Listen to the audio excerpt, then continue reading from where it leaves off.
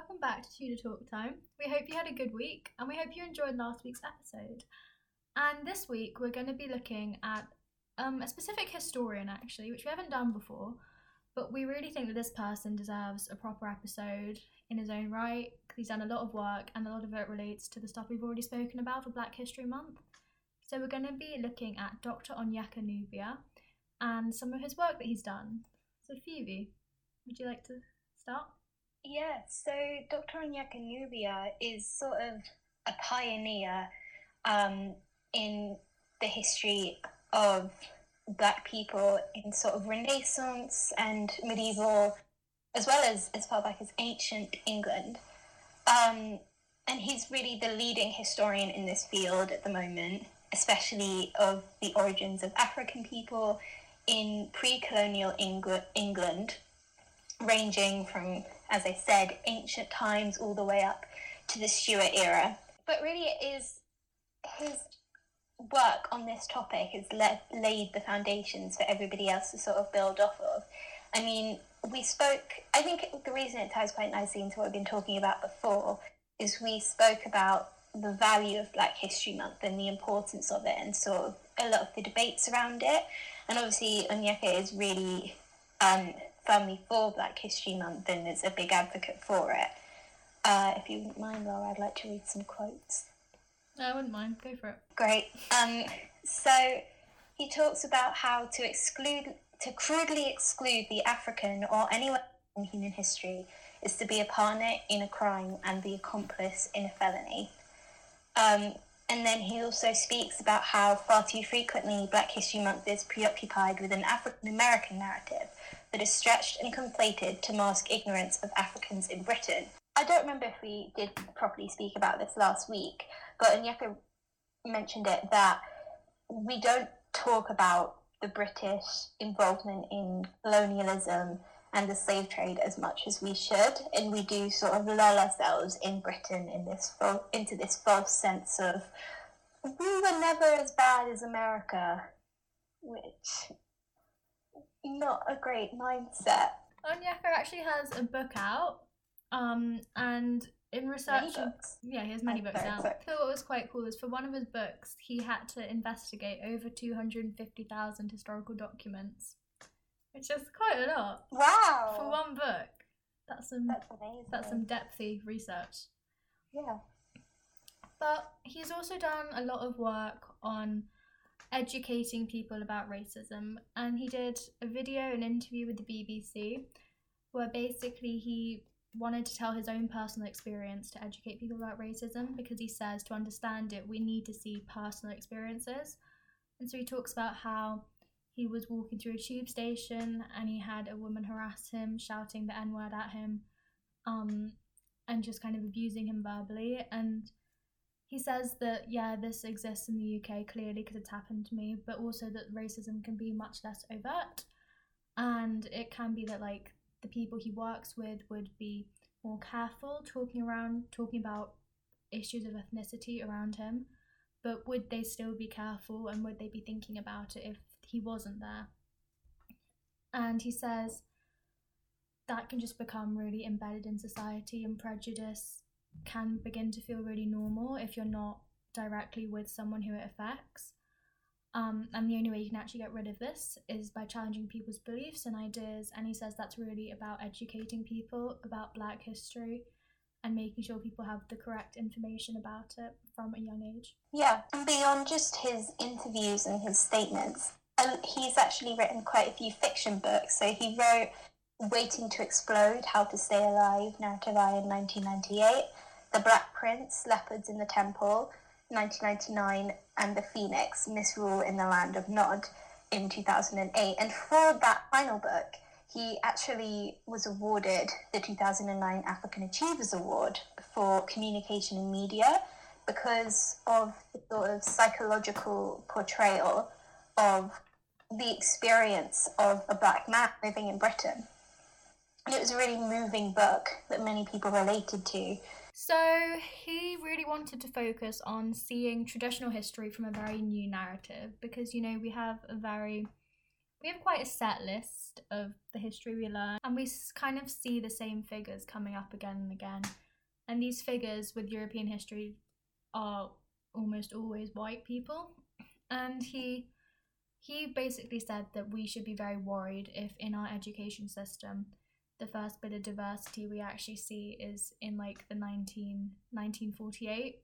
And if that's the first time, because of the Windrush generation coming over, if that's the first time we are taught about diversity in Britain, we've got a real problem, because there is actually 2,000 years worth of history, diverse history within the whole of Europe. And so he looked at Africans in medieval England. So we saw that there were Africans living in Britain during medieval times. They would be described as like black people, Ethiopian people, Moor people. And that actually a lot of English medieval cities did have a diverse population. And then moving into early modern England, there was even more of that. So there were people of direct African descent, and they lived in cities, so places like London, Northampton, Plymouth, Bristol, but also even into small rural villages like Holt in Worcestershire. Oh. Some of these people were born in England, and there were people with origins from the Iberian Peninsula, which is now Spain and Portugal. And there were Africans who came to England also through the Caribbean and through Central America. And this is when people tended to connect with merchants, explorers, travellers, adventurers, and then make their way to England. And we can't really tell the exact numbers, but the main thing that he wants to show, it was more than just a few exceptions. It wasn't like just one person, it was a substantial amount. And so, for example, he says in the parish of St. Botolph, Africans actually made up 5% of the total population, which may not sound like a lot, but it is a significant proportion. It's not nothing. And on this whole, like, trying to see new perspectives, new narratives within history, he goes into a lot of detail on specific individuals. And we've already explored a few from our previous episodes, but I think another one that he looked at was John Blank. He was called the Black Trumpeter, and he's shown on the 1511 Westminster Tournament roll, and this was the roll that celebrated the birth of the son of Henry VIII and Catherine of Aragon. And so he's really about looking at new perspectives from new people rather than just looking at history from the same lens over and over again. And there's also been, I think if you look at some of the articles published by the media about Dr. Nubia, there's been a bit of debate around some of the things he says. So he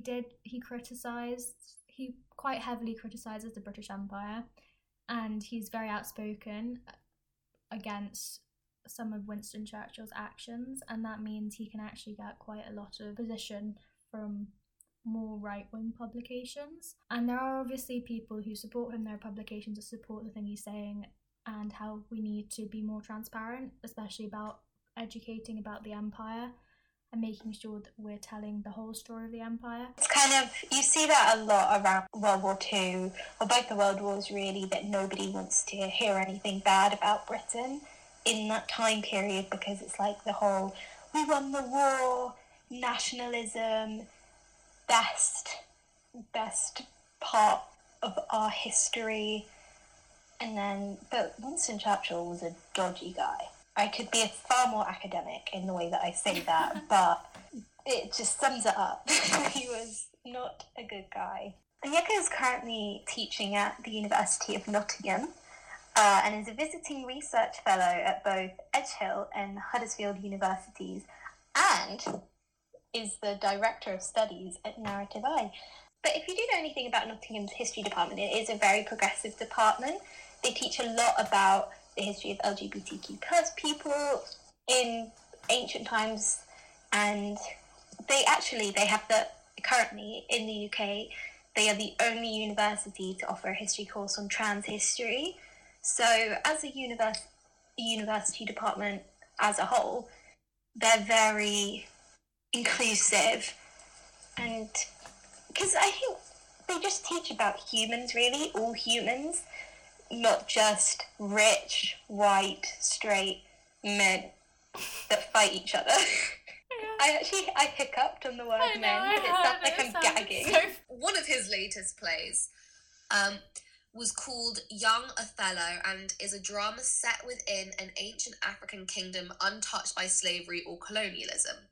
It explores the kind of the more natural world and highlights human strength, weaknesses, and emphasizes the uncontrollable passage of time.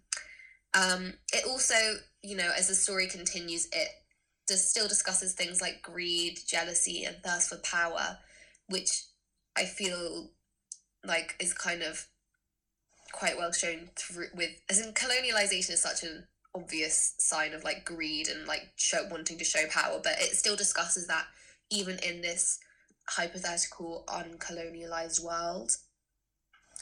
And just kind of aims to bring a deeper and like different understanding of one of Shakespeare's most famous characters, Othello. So he has worked tirelessly for more than 25 years in deprived areas of mainly London, such as Tottenham, Peckham, and Brixton, running community education programs, mainly focused around, or like, his part of it has been mainly focused around Black history courses, and like making sure that, children in these areas are taught that as well. He's given many lectures as part of this program in schools, colleges, and even community halls. So it's, an attempt to be as accessible as possible.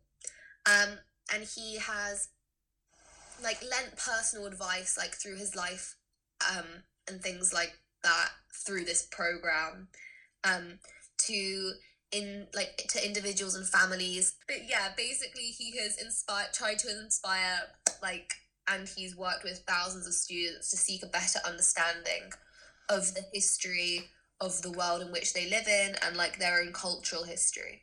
Thank you guys so much for listening. We hope you enjoyed it, and we'll see you next week on Choose